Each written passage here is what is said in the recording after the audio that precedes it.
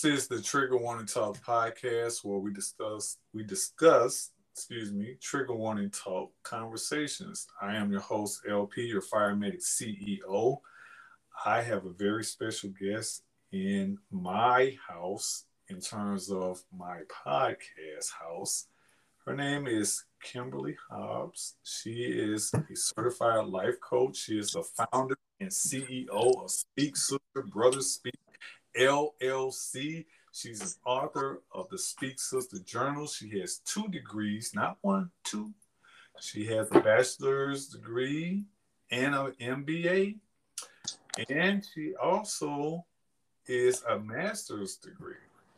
So when I say MBA, I just want to say that again because she's a master's degree. I'm trying to get her to go for a doctorate, but that's a whole nother conversation. I'm just saying she's certified in HR.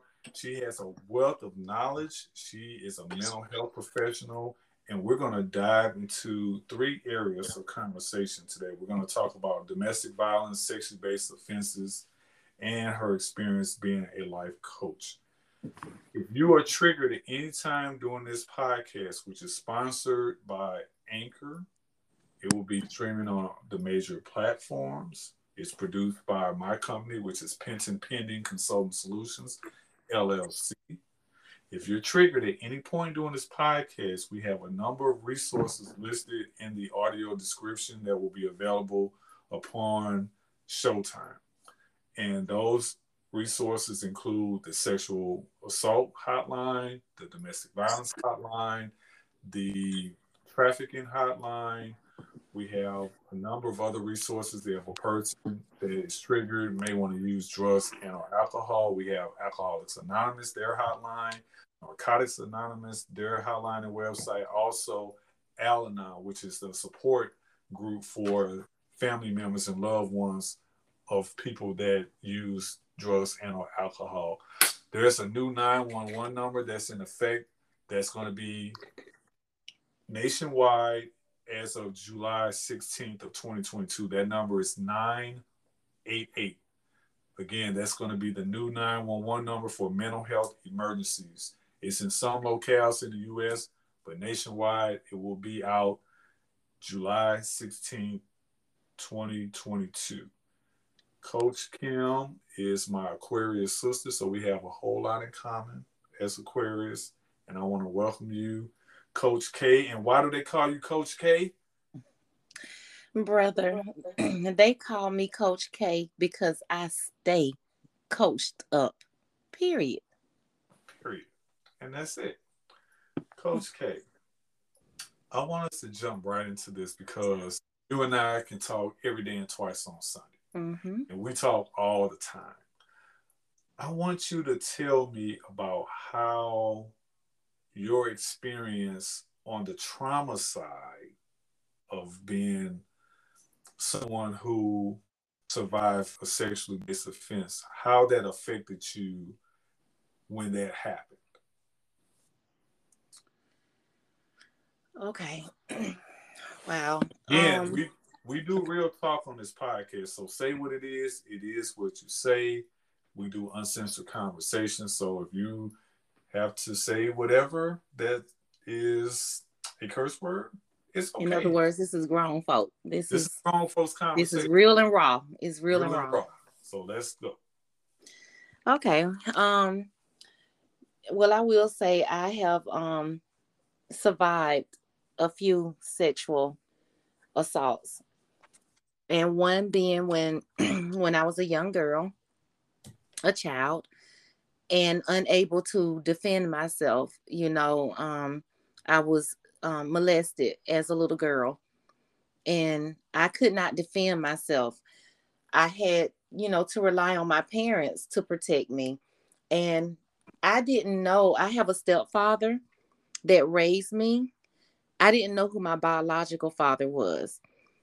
And I don't know if that affected, like I was very close to my stepfather, but I'm not sure if that affected his ability to protect me the way he should because I was not his biological child. I don't quite understand that, and I don't think too deeply on it. Okay. Yeah, I just don't, because it's too heavy for me when I try to think about it. Because you raised me, like he literally raised me, and I know he loved me and he provided and protected me as best he could.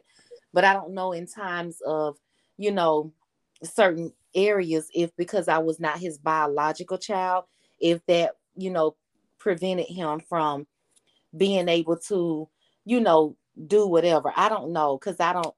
And so I don't think too deeply of it, because I don't want to take away from a step parent's role in a child's life.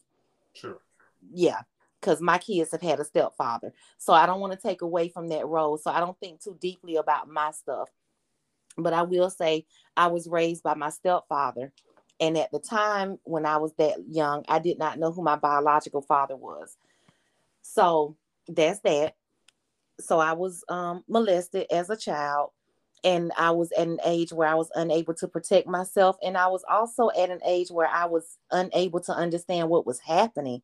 I didn't know what was happening. I just knew that there were things that were happening to me that did not feel right, and they didn't feel comfortable. And my story of molestation is my mom. I had a babysitter, and I was probably 9, 10 years old. And I had a babysitter, and my mom would take me to the babysitters every day, especially when I was out of school during the summers and, whatever else. She would take me to the babysitter's house. And the babysitter had two teenage boys. And I don't remember their ages. I would guess anywhere between 14, 16, somewhere around in there, but two teenage boys. And the babysitter, I can't remember where she used to be, maybe in her bedroom somewhere. Like, I don't remember where she would be. But I remember the boys would play with me a lot. I'm this little girl, and they would just always play with me. And I'm a little girl, I like to play. Yeah. And they would do things while they're playing with me. And I'm thinking we're playing. And even at that young age, there was something that I remember saying, something ain't right. Something ain't right. I didn't quite know what wasn't right, but something just was not right. And I remember one day I told my mom about it. And I was like, Mom, they did this and this happened. And I don't know. I don't feel right. And my mom, I give her grace now. And I'll explain that later. But my mom at the time was like, well, I ain't got nobody else that'll keep you. And I got to go to work. So you going back over there. Yeah. Yeah. And I'm a little girl, so I can't remember all of my emotions back then. But now that I'm older, I think the reason why me and my mother had such a difficult relationship as I became, older, as a teenager and a young adult, because I never forgot that. And I remember there were times when I was like, you didn't protect me.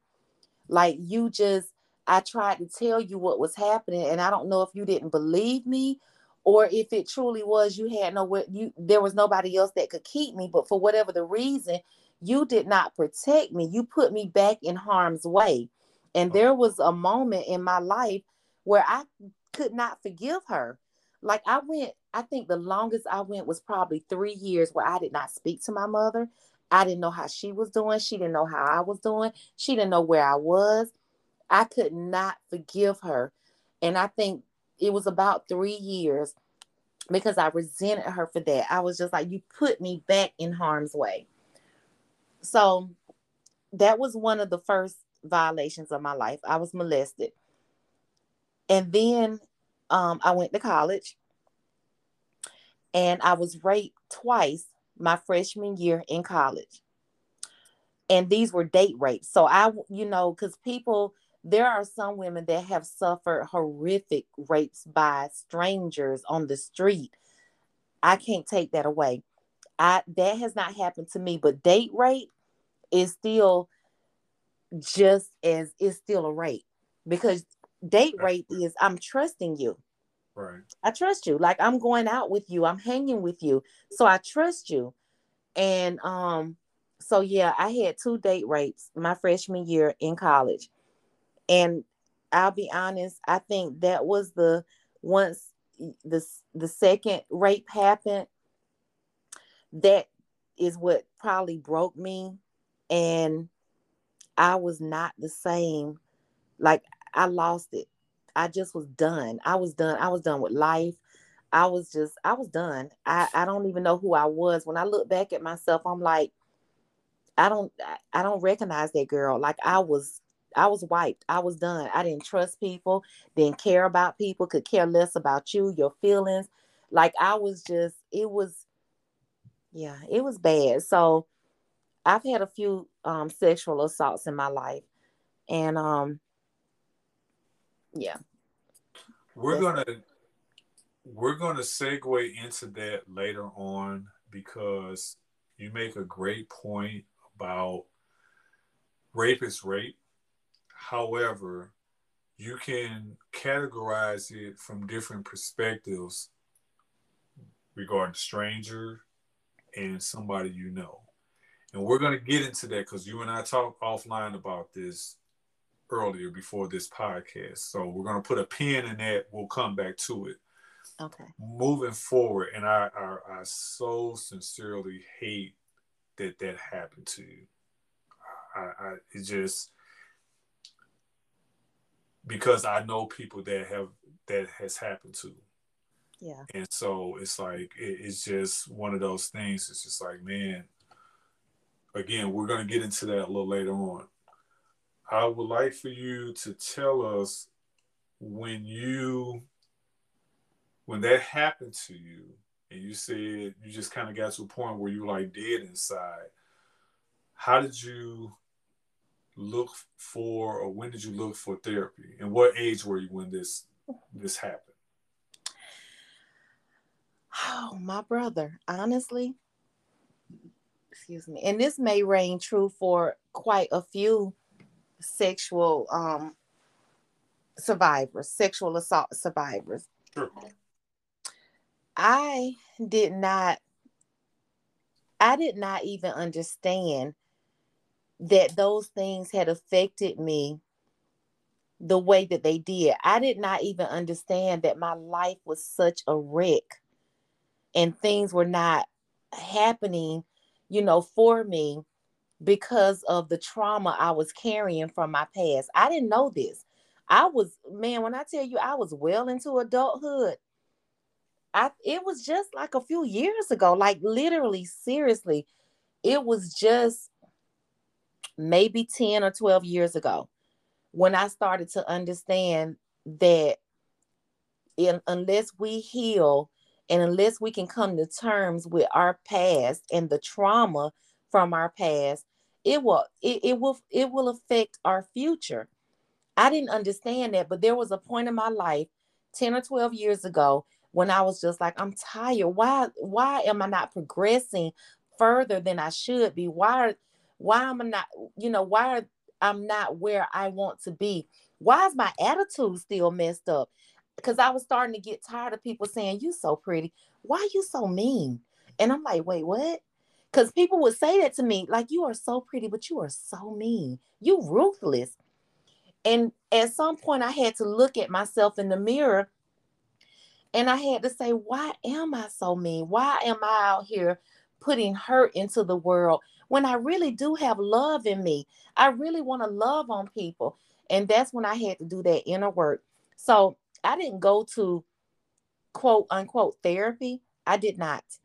Okay. I attempted one time, but it was uncomfortable for me sitting in front of a stranger and pouring my stuff out. I wasn't feeling it at the time. I think I went to 3 sessions and I didn't go back. But what I started doing is I started journaling. I started writing my stuff out because what I realized is I have a whole lot of hidden and unhealed emotion toward people. It wasn't just myself because I didn't like myself. So I had some stuff against myself, but it started with the people that were supposed to protect me. And so when I started writing, I first wrote a letter to my mother. She never to this day, and she's not here with us anymore, but she has never read that letter and she has never heard that letter because this was a letter between me and her, but more so between me and God. I needed to get this off of me. So I wrote a letter to her And I was that little girl that she kept sending back to this babysitter that, you know, when I was telling her, something's not right. They're mistreating me. I'm not happy. Something's not right. So I wrote a letter to her. And in that letter, I remember telling her, I think that's what led up to my date rapes. Now, I'm not putting that burden on her for me being date raped, you know, my freshman year. But I do think the lack of protection, the lack or my need for wanting to feel like people love me, somebody, I think all of that played into me trusting people when I should have been paying more attention to what they were showing me. So I wrote her this letter. It started with my mother. Then it started with my dad, my biological dad, because you weren't there. Where were you? I was supposed to be daddy's girl. Like, I got friends and they're daddy's girl. I don't even know what that feels like. Where were you? Because even when mama failed me, daddy should have been there to rescue me. Like, that's how I felt. So I started journaling and I started writing all of this stuff out. And that's when I started to begin to release all of this anger I had been holding in against my mama, my daddy, the world. Like, I felt the release. And so, yeah, it started with journaling, which is why I feel like God gave me my purpose when it comes to creating journals and helping people discover the healing wonders that journaling has. Because for me, I started writing it. I started writing it. And once I started writing it, at some point I was able to speak about it. I was able to share it verbally. So, Journaling.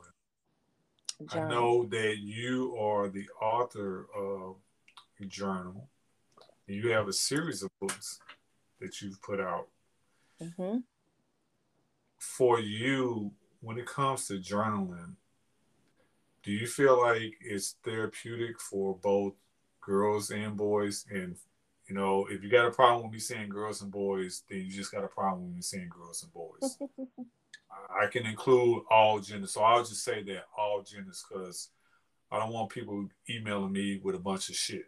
Okay, Yeah. I'm just saying. Like right now, I don't have the time for that. Like, come at me, don't come at me because I'm gonna curse you out. That's all I'm saying. So when you do your journals, are they gender neutral? Good question. So I would say, first of all, let me say that I believe journaling is not just um, boys and girls, or I think journaling is therapeutic for all people, Okay. all races, all sexes, all nationalities, all, religious beliefs. I think journaling has its benefits for all people. But when I first started journaling and I realized, how it was helping me and it was starting to heal me and release a lot of this anger and resentment that I had towards certain people, I created and came up with this with my organization at the time that was called Speak Sister. Your voice matters, because that's what I realized through journaling. I was like, my voice matters. I do have a voice. I do get to speak up. I do get to say how I felt and how you treated me and this and that. So I created Speak Sister, Your Voice Matters. So my journals, the journals that I have out now, they are gender specific because they are all created up under Speak Sister. So the journals that I have now, I have a specific journal that I work with little girls from the ages of 12 to 17 in that very um, tender age group of when you're first being introduced to sex and drugs and homosexuality and all kind of other stuff that life can happen to you. So I specifically created that journal for that demographic, 12 to 17 girls.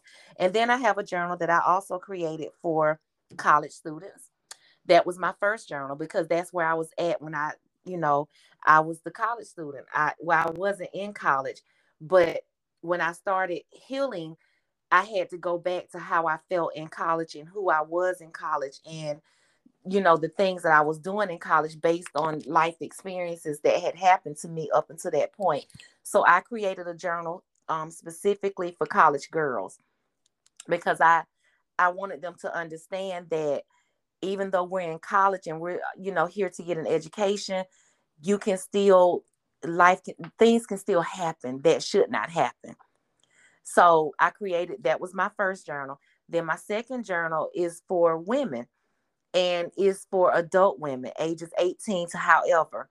And that journal specifically helps you deal with becoming, coming into womanhood, and how to be a proper woman, how to handle life in spite of the things that happened to us in our past. So it helps you to get those things out, and then it helps you to move into being a woman, you know what I'm saying? Like a more ladylike woman, like being in control of your emotions, and being in control of, when life happens, how you deal and handle with that, so that we're not out here just looking a wreck and making a further wreck of our life. And then, like I said, the other journal is for my girls ages 12 to 17, to help maybe get to them before they get to the age of 18 and older. So that, because when I created that journal, in my mind, I was like, if we can reach our young girls and we can help them cope with what's happening at this age, because they're bombarded. And LP, you and I are older, so we know that generation now is bombarded with way more than we were. Like, internet did not exist, cell phones didn't exist, access to all kinds of stuff on the internet did not exist for us. Most of the stuff that we heard or knew about, we saw it in magazines or we heard it from friends, and it was coming from what was happening in their households. You know what I'm saying? So I made it intentional to try to reach that specific age group, hoping that I can help them walk into being a young adult at the age of 18, 19, into womanhood at the age of 25, 30, 35, a little bit more healed than probably most of us were at their age, if that makes sense. That makes sense. And for me, the reason I asked the question is I focus, again, I talk about all genders. I also want people to have awareness when it comes to men issues specifically. One of the reasons that I started doing this podcast is because men typically don't talk about their shit. They don't talk about emotional stuff that happens, especially traumas. They don't share their emotions. We're taught a different set of the three R's. Everybody knows about being taught reading, writing, and arithmetic. I say we get taught a different set of R's in addition to that. That's being rough, rugged, and raw. And we're taught to suppress our emotions because typically most men that teach that to other young boys tell them, oh, you're a punk if you cry. You're a sissy. You're a FAG. You're a little bitch if you cry. All of these negative, connotations that are ascribed to a male crying. My conversation with guys is, you're not a one cell amoeba. You're not a cyborg. You are a living, breathing organism. For example, if your brother LP needs a kidney and Coach K is not only a match as a donor, but a willing donor, you're going to save my life. It doesn't matter that you're a woman that I'm getting a kidney from. It's an organ. It's one human saving another human because we have something in common. And we got certain organs that are the same, no matter what gender you are or anything like that. But when it comes to emotions, we make a difference. And that's where the problem really, really, really starts. And we have to get away from that. What do you say to people when you're talking with the clients that you see and you have this men versus women, this boys shouldn't do this, girls should only feel this way? What do you say in those discussions? Okay. That's a very good question. So what I didn't say before is that what I said is I initially created Speak Sister, Your Voice Matters. And then about 2 years ago, I started to see, because I'm connected in my community, and I started to see that there are a lot of organizations and there's a lot of events and things happening for women. Like, we pour into our women. There's a lot of women things going on, and there's only a few men that are stepping up to the plate to be mentors and coaches for our young men and our men. Because even as adult men, y'all, I feel like y'all can still benefit from your older generation, just like we as women can still benefit from our older generation. And I didn't see a lot of things for men. And so I decided to revamp my business, and I did away with Speak Sister, and I created Speak Sister Brother Speak. Yes. So that's now the name of my organization. I am still working on my Brother Speak because I need mentors and I need coaches to go out into our communities and pour into our young men. But I wanted to create this because I have a vision and I see what God is doing to reach our young men and our young boys. Like, my ultimate goal is to begin to heal our whole community. So what you just said, LP, what I have a son. He's 26 years old, and I see his struggle. I've seen it since he was a little boy, but I definitely started to see it when he got in high school, and then when he graduated, because he took me through some stuff. I saw his struggle, and I still see his struggle, but I'm starting to see his maturity, and I'm starting to see him come into his manhood, and I'm starting to see him, you know, growing up, so to speak. So with that being said, I feel like, just like with him, I'm careful because I'm a woman. I'm a woman first, and I'm a mother second. I don't want no weak son. So let me just be clear on that, okay? I don't want a weak son, just like I don't want a weak man. I still need you to be a man. And since I'm not a man, I'm very careful when I talk to my son and how I talk to him. But I do let him know it's okay to express your feelings. Okay. But as men, and correct me if I'm wrong about this, LP, but I do feel like, because I've studied y'all long enough, like y'all niggas done took me through some stuff. So just understand, I learned from every lesson. So I feel like I may be a little bit further along the journey of understanding men than maybe a lot of women. I could be wrong. I'm speaking from my own vantage point. But what I'm saying is, when I talk to my son, I tell him it's okay to be vulnerable and it's okay to share your feelings. Please, like, I'm imploring, I'm begging you, don't hold that in. Get that shit out. Do not hold it in. But as a man, as a man, be careful of who you're vulnerable with.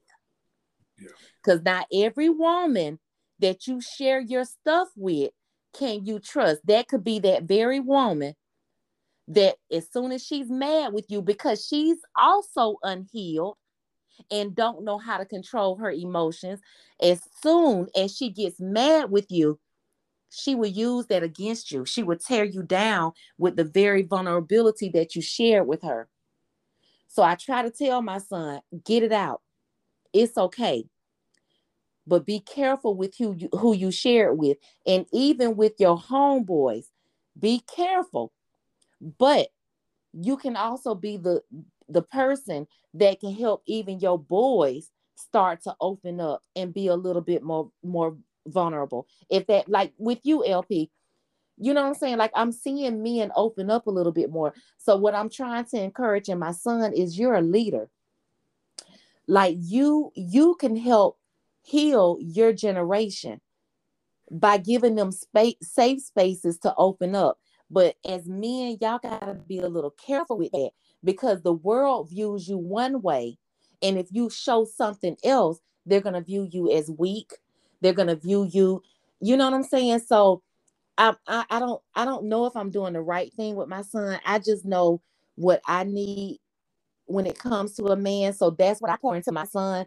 Like, make sure when you share that you're in a safe space. And if you don't feel like you're in a safe space, then you don't share it with that person. That's when you come home, you got your sister, you got your mama. That's when you can break down and be your vulnerable self. Just know who you can be vulnerable with, and you're safe in those spaces.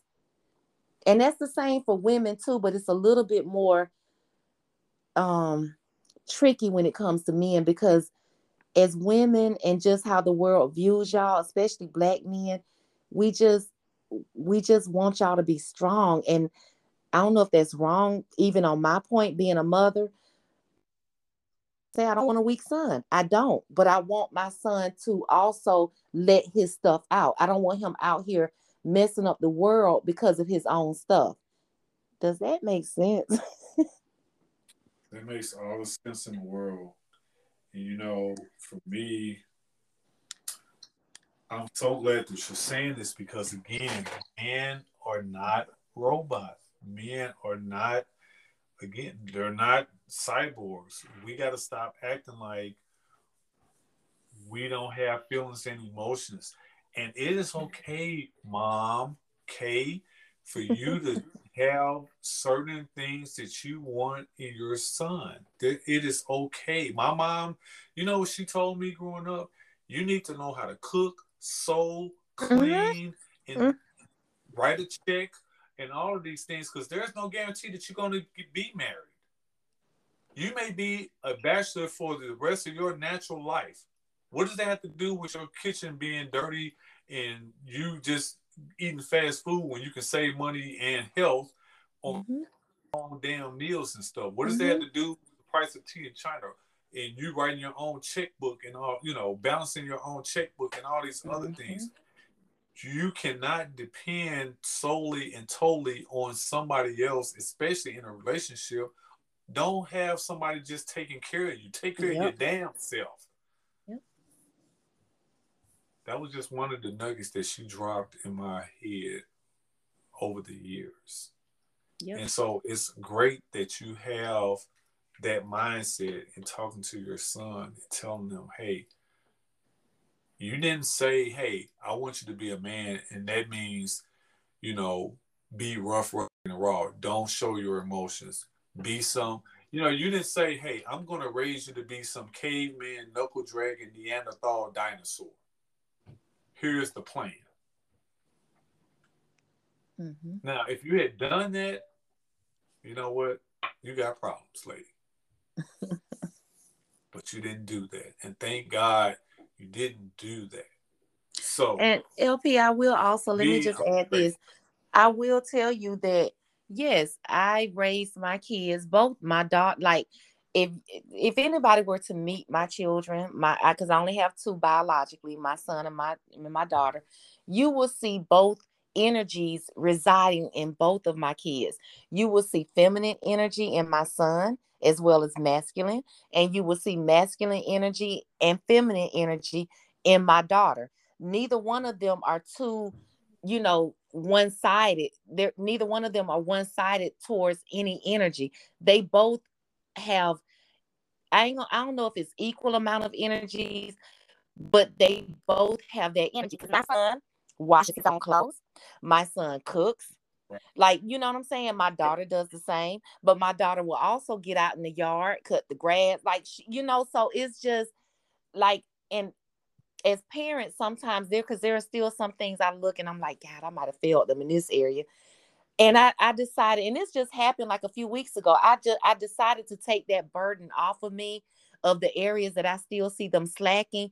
And I started to give myself credit for the areas where I see growth in my children. And I see my influence as their mother, a single mother for most of their life. Well, not most, because I was married, but a single mother at a period in their life. And I see my influence, and I see, how they were raised. So a few weeks ago, I said, I'm going to take this off of me. I'm not going to beat myself up because my kids aren't perfect. Because I still see, because I think that's what it was. I still see some, imperfections. I'm like, oh my God, I failed them. No, I didn't. No, I did not. My kids are, the best that they could possibly be, being raised by me and their stepfather, and not having to us how to raise kids. So I will say that, yeah, they both have both feminine and masculine energy in both of them. And so when you said your mom, was telling you about cooking and that kind of stuff, that's important, because whether you get married or not, there's going to be a period in your life when you're going to be by yourself, and you need to know how to take care of yourself. And that's that time, because let me tell you about my son now with his little girlfriend. That's that time when she decides she wants to put you out, or you ain't did this. That's how you can stand in your own, because your mama taught you how to wash your clothes and cook for yourself and do this and do that. Because, us little girls, I'm putting myself back in that equation. When we think, we doing everything, that's when we pack your stuff and get out of our house. Yep. That's that emotion. Familiar with those things in terms of, my mama was like, yeah, you're going to learn how to live as an independent adult before you leave my house. I knew how to cook. I knew how to wash. I'm speaking in past tense. I learned those things. I still know how to do those things, and I do them well to this day. So I am so happy that you had that conversation with him, that you're instilling these things in him, because, again, you're not telling him, hey, I want you to live independently. You're only telling him, hey, whether you're in a relationship or not, you need to have these skills. It's a skill and a will issue. You need to have the skills, and you will learn these skills.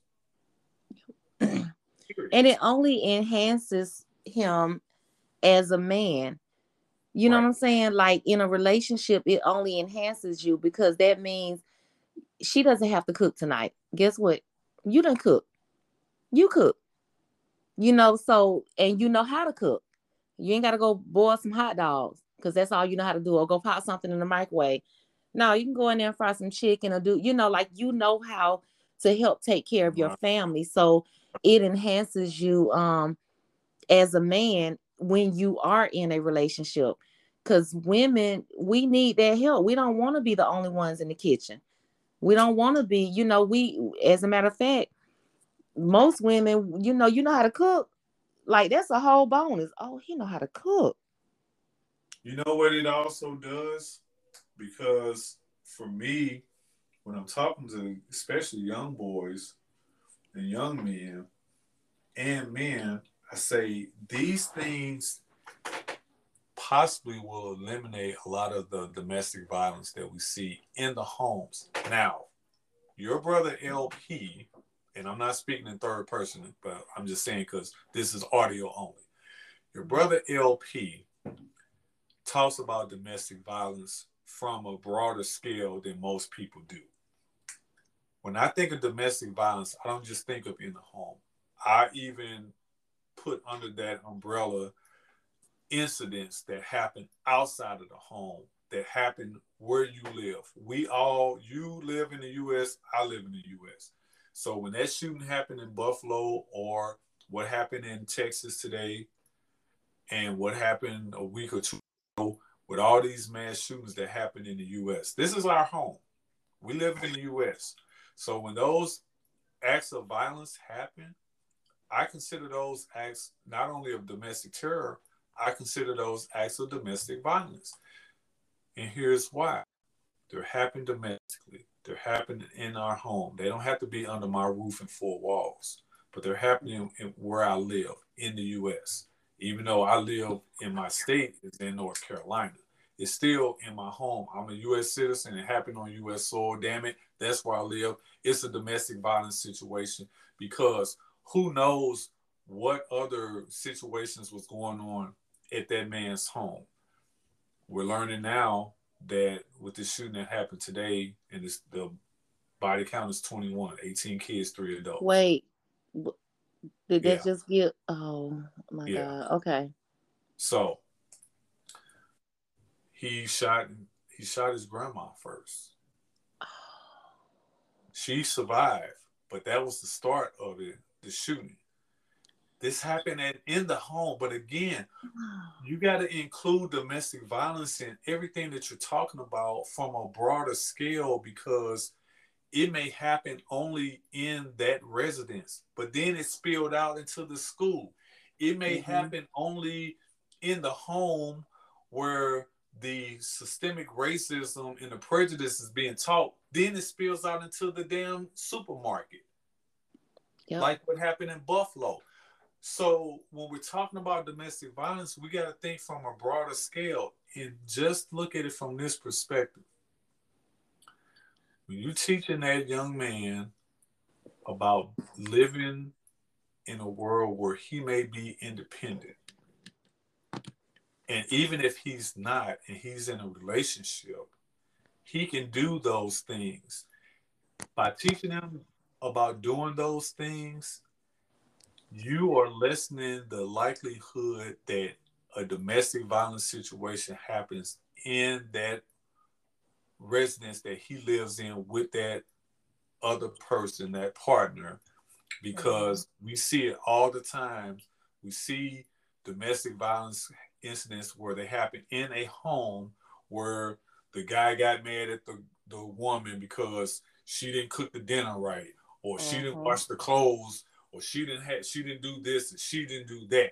And then he goes upside her head, or he calls her a bitch, or some other thing, or he starts doing all this negative stuff, drinking and doing all these other things. All this shit is domestic violence. So I'm glad that we're talking about these things, because, again, people have to think outside of the box.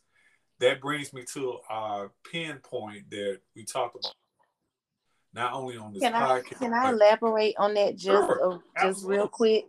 Okay, absolutely. because what I'm starting to see, especially with this younger generation, the millennials, whatever, Gen X's, I'm not sure what they're called these days.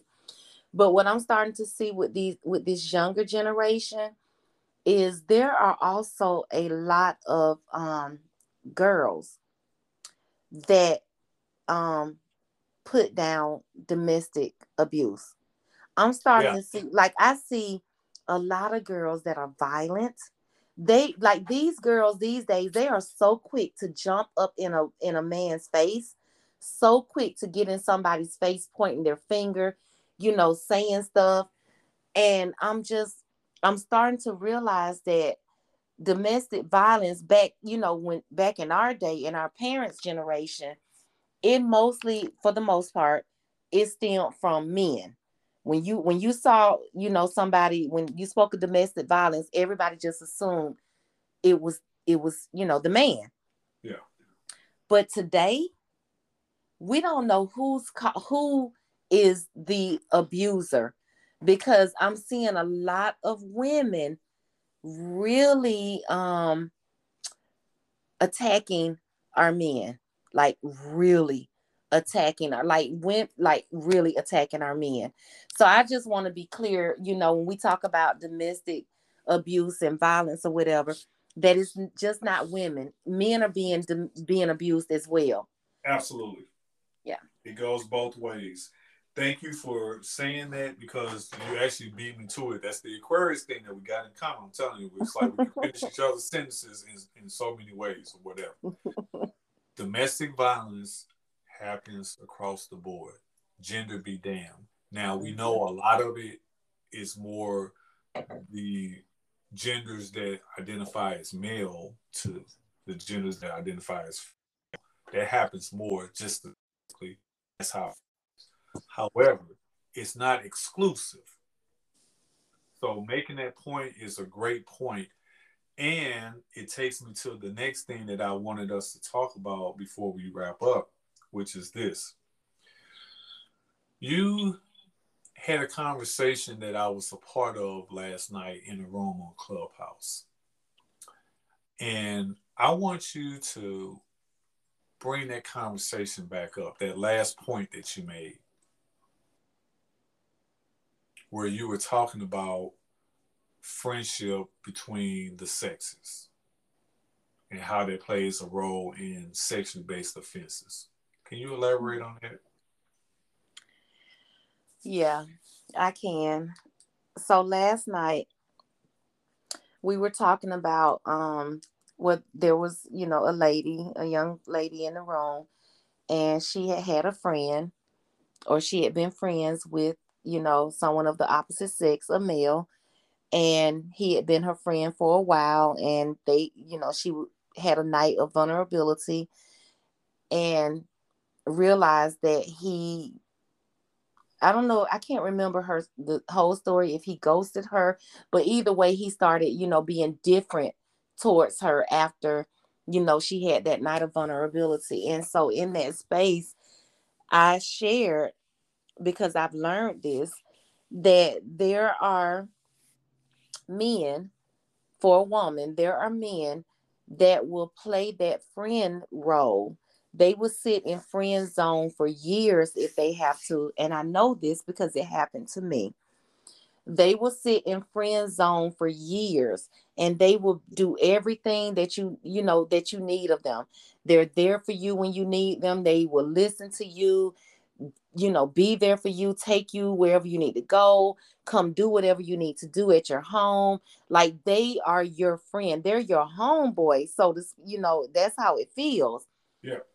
And they can play that role for years, and you can have one night or a moment of vulnerability, and because you trust this person and you spent so much time around them and you feel like you know them and you trust them, you can have that moment of vulnerability.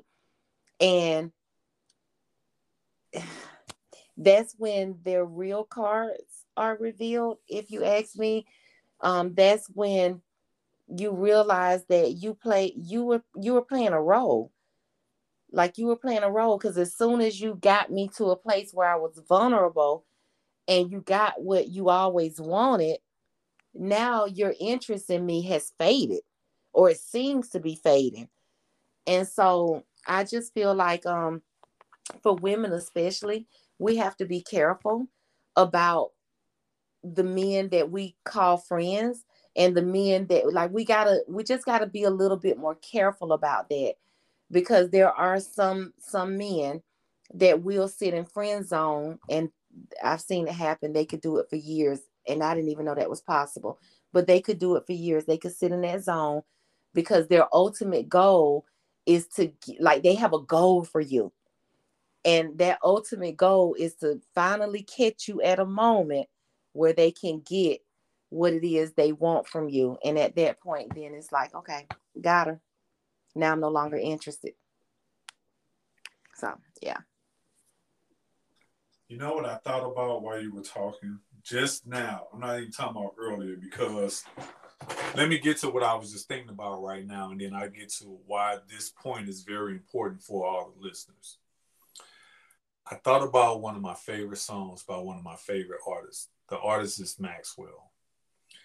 And when he came out with his first album, Urban Hang Suite, one of the first songs that he came out with was his song Ascension.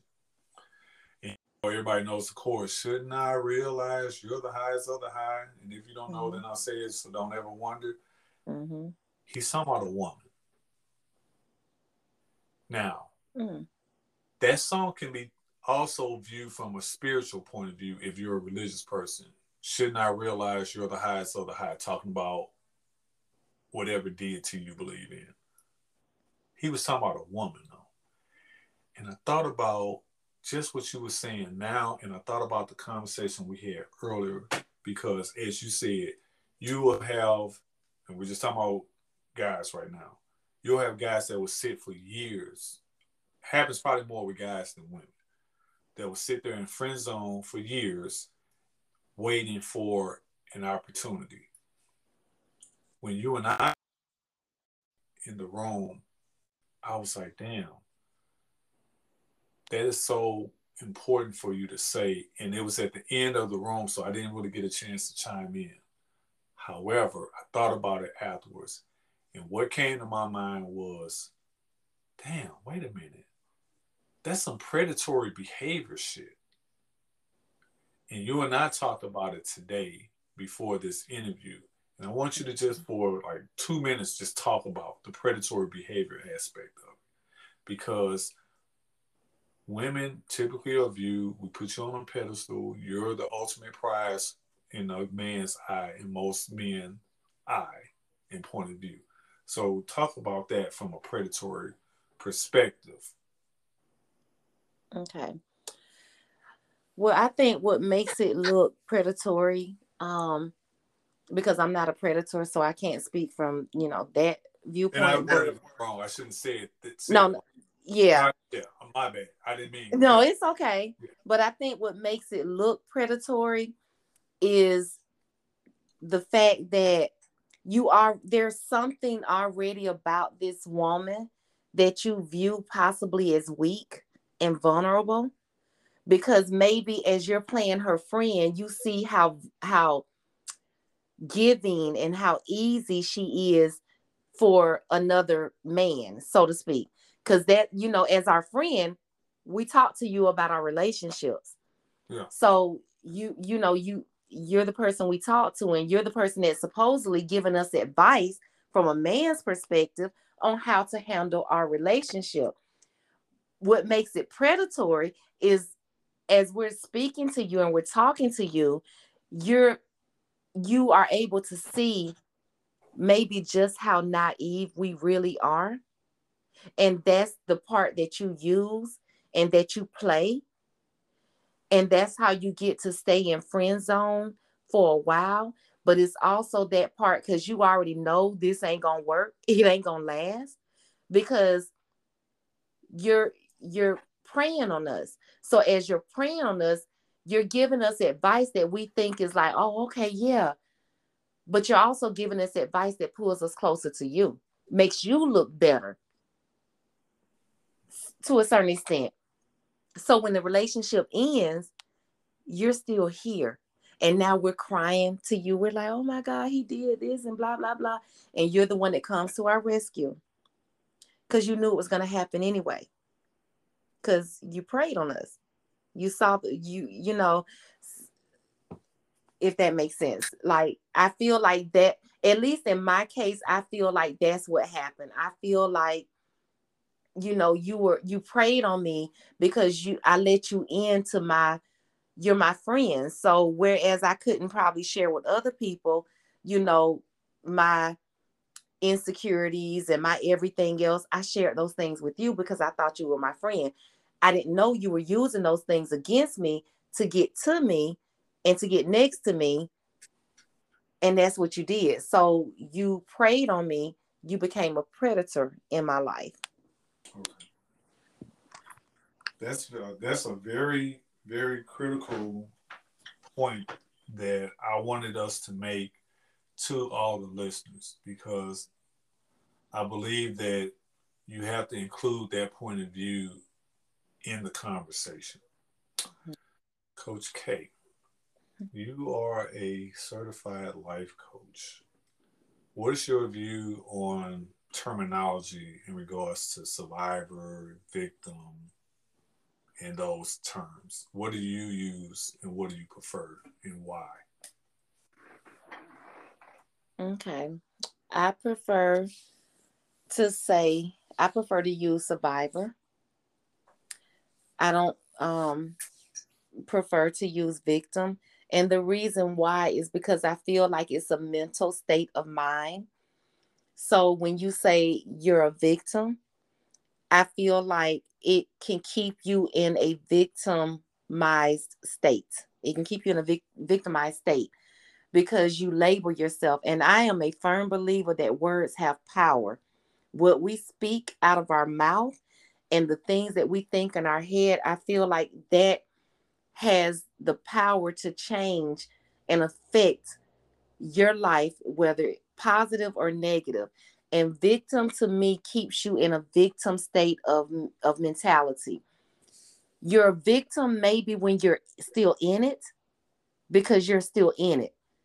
So maybe you're a victim then, but when you have come out of it, even if you haven't healed from it, but you're no longer with that man that beat on you, or you're no longer with the man that raped you. And when you've come out of certain situations, you're not a victim anymore. You are a survivor, even though you are still struggling with what happened to you and you are still trying to heal from it.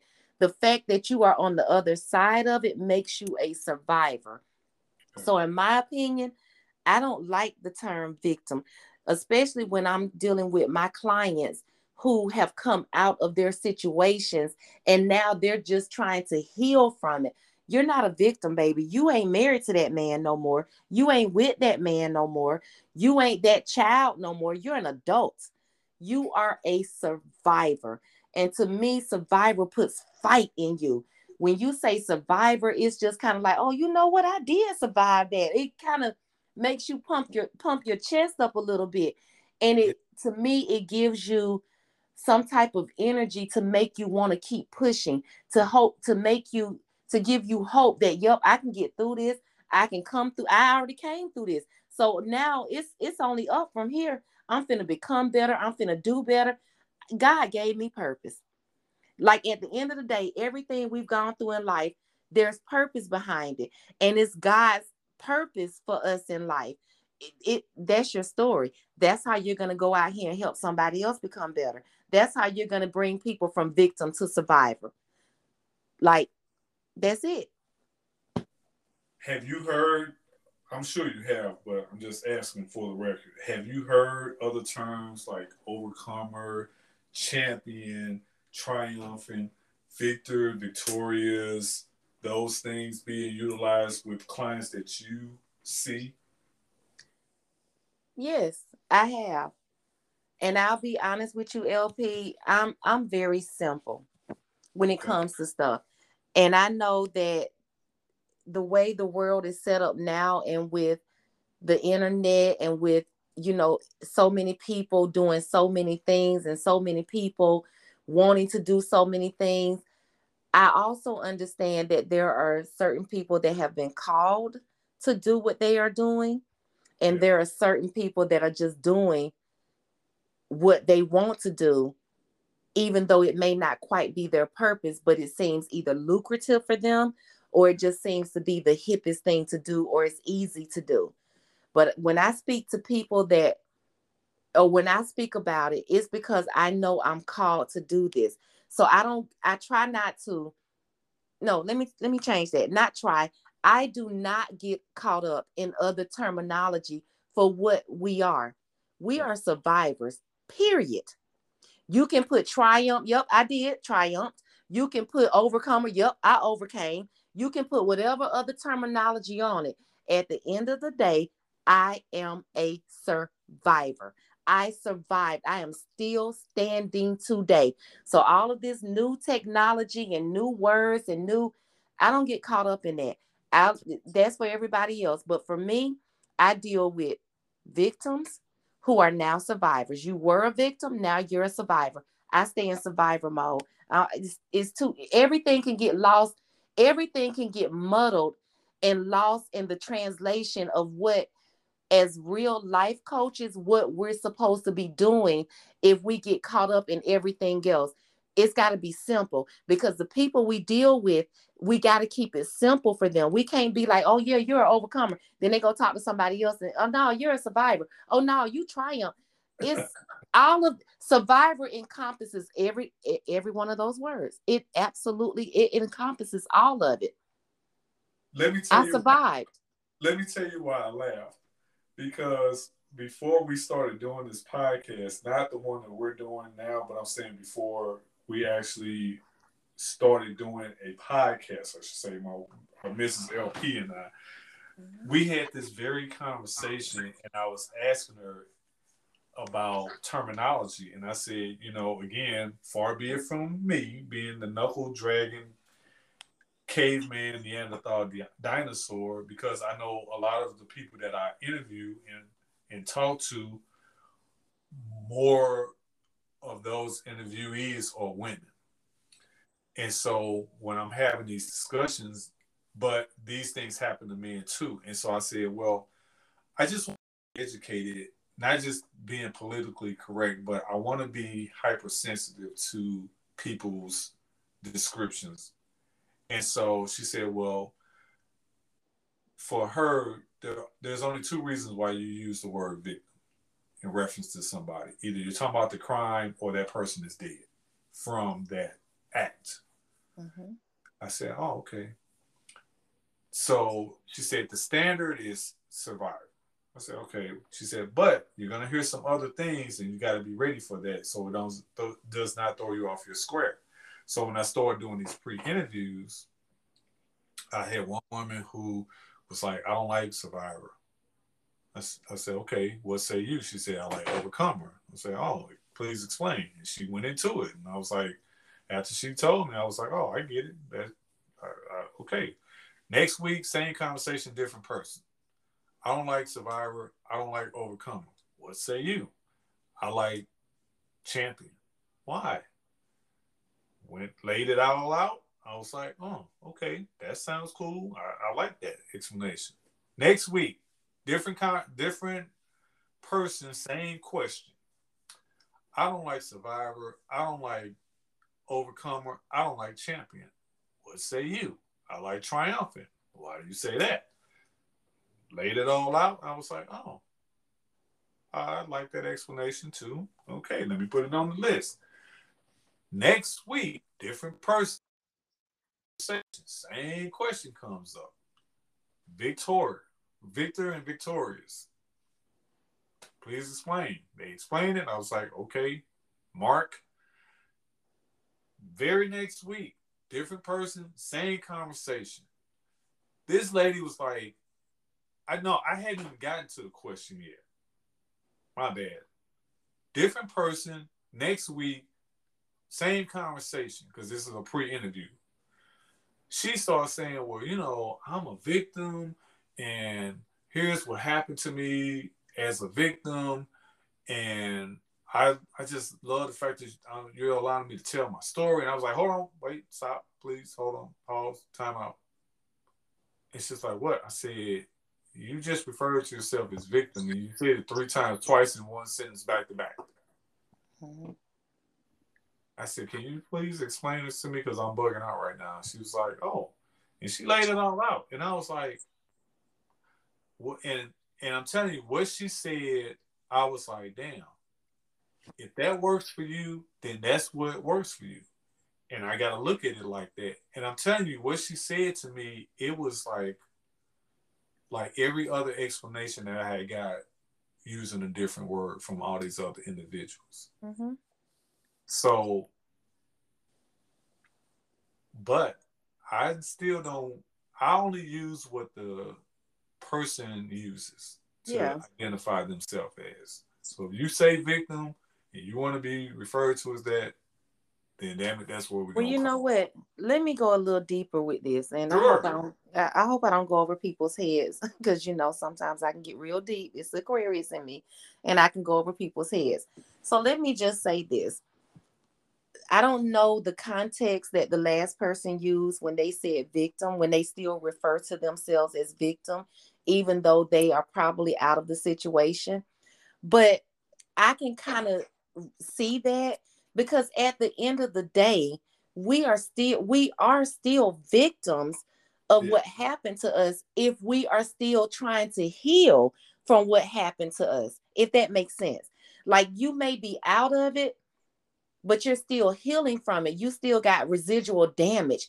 You still aren't, properly handling yourself, and you are still allowing that situation to affect you, negatively as you try to move forward in your life. So in that regard, you are still a victim. Like I said, like to use the term survivor when I'm dealing with my clients, because in my opinion, as long as you are physically out of the situation, you have survived. But are you still a victim emotionally and mentally?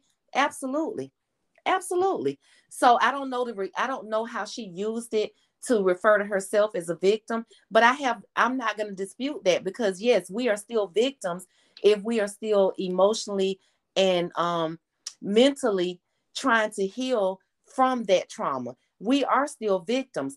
I use survivor because physically you are out of it and you survived it physically, because there are not a lot of people that get out of certain situations physically. So I just had to clear that up, because I ain't mad with the term victim. It depends on where you are in your life at the time that you relate, say that you are a victim. So I ain't really mad at it. But all those other terms, they can miss me with that, because they all you're either a victim or you're a survivor. That I can't do all the other stuff. I'm just simple. I'm simple. And I got to keep it simple for the people I'm trying to help and I'm trying to reach. I got to keep it simple. You're a victim or you're a survivor. And that's what we're going to work from your state of mind. Conqueror, champion, and all of that encompasses being a survivor, in my opinion. And that's just my opinion. Coach K said it because she stay coached up. Period. No, I'm just playing. I can't believe I just that. Oh, damn. That was awesome. I just had to get a little sassy. I'm just saying. I'm just playing though. I'm not trying to offend anybody. For anybody that hears this podcast, I promise I'm not trying to offend. I am just who I am. And I cannot deny the type of life coach I am. And I am who I am. We're going to wrap it up with this. Hey, I want you to tell everybody what you're doing now, because you're doing some phenomenal work, not only with Speak Sister Brother Speak LLC, but you got some other things that I'm really excited about. And one thing that I'm a part of, which is the Brother Speak LLC. But I want you to tell us what's coming down the pipe for you now and in the near future. Oh, wow. Okay, so I have a lot of things that I'm working on, a lot of different things and visions that God has given me. But I will say, you guys can look forward to possibly 2 more journals being put out by your girl, Coach K Renee. And I am working on so I'm also wanting to get into having master classes. I want to start doing master classes. The first one I'm thinking maybe how to let go of people and how to do it properly, because I'm seeing a lot of people, they're coming out of relationships and people are leaving their lives, or they're choosing to leave people's lives. And it's just a whole lot of mess. People just are not doing, like, it's just mess. It's messiness. And I want to do a master class on that, because you miss your blessing when you get petty and you bring in a lot of messiness, when you realize that either you don't need to be with this person or they're realizing they don't need to be with you. You're missing your blessing. You're missing what God is really trying to do for you when he's removing people and bringing new people into your life. So I want to start doing master classes, and that may be the first one. I am putting together with my brother LP, who is going to be on my committee. I am putting together the first Speak Sister Brother Speak retreat. So that's coming up. I'm doing other stuff. I'm doing podcasts. I'm vending at different events. I'm going to be speaking at different events. So there's a lot of things. But as far as the vision and the goals and dreams that I have for myself, yeah, is to get these 2 journals out, and is to, put the annual retreat together for Speak Sister Brother Speak. And it's just to help, help my community. And my community doesn't just extend to where I reside. My community is my community. It's wherever I am. If I'm in another city, then that's my community. If I'm in another state, that's my community. If I'm in another country, that's my community. And that's what I want to reach. So thank you. Coach K, I love you so much. I'm so happy that we were able to get this podcast done and completed. People that are listening, we're going to have all your contact information Starting with your 10K card. What's your 10K card, young lady? It is Coach K Renee at 10kcard.com. 10K, what is it? 10k.com? That's it. Okay. We'll have that and your other social media information available in the show notes that will be available in this audio only podcast that's going to be streaming on most of your major platforms that you listen to your podcast on. Coach K, I want you to also tell us how people can get your books and your journals. Okay, so my journals are available on Amazon. All you have to do is type in Speak Sister, your voice map. Well, you might even, all you have to do is type in Speak Sister, the Speak Sister journals. That's it. The Speak Sister journals. And they should pop up. And the name that comes up, I am divorced now. My name is Kimberly Hobbs. But when I created those journals, it's up under Kimberly Hollings because that's my maiden name. That's my pre-married name. Yeah. Yeah. So the Speak Sister journals, they're on Amazon. And then you can reach out to me personally. You can find me on Facebook at SpeakSister.ybm, or you can find me on Instagram. On Instagram, I am Coach K_Renee. And you can just reach out to me personally. Send me a DM if you want an autograph journal, because I do have journals on hand, and I can mail them to you, and they can be, autographed by me. So that's how you can get those journals. And that's also how you can find me and follow me. And my website is coachkrenee.net. And that's how you can book services with me. You know what? I don't know why you didn't have those books and journals in your trunk when we all met in Atlanta, because I would have bought probably all of that then. Right. You know what, LP? I didn't even, don't worry. I bet you I won't sleep on it again because I didn't even think about it. But don't worry, I will not sleep on that again. That's all right. I got you. Yeah, so definitely make sure you go to her 10K card. Again, we're going to have the information listed in the show description. She'll have those links on her 10K card. And if she doesn't, I'm sure it will be on there before the end of this week. Coach K, I want to thank you so much. You have provided so many nuggets, so much value, and so much information that is going to help people who are dealing with domestic violence, who are dealing with sexually based offenses, and they know that if they need an outlet, you provide that outlet in the form of your books and your journals, if nothing else. So I want to thank you so much for joining the Trigger Warning Talk podcast. I have a parting question for you, and that is, if you could write a letter and or email to your younger self, what would you say to you? You got 1 minute to answer. Yeah, and that's in my journal, so that's easy to answer. I would just let her know you are okay. You are safe. You will get through this. You are loved. You are beautiful. And this is what's going to give you your purpose when you get older. This is what God is at. This is God, baby. It's God. You're going to be okay. You're going to be safe. You're safe.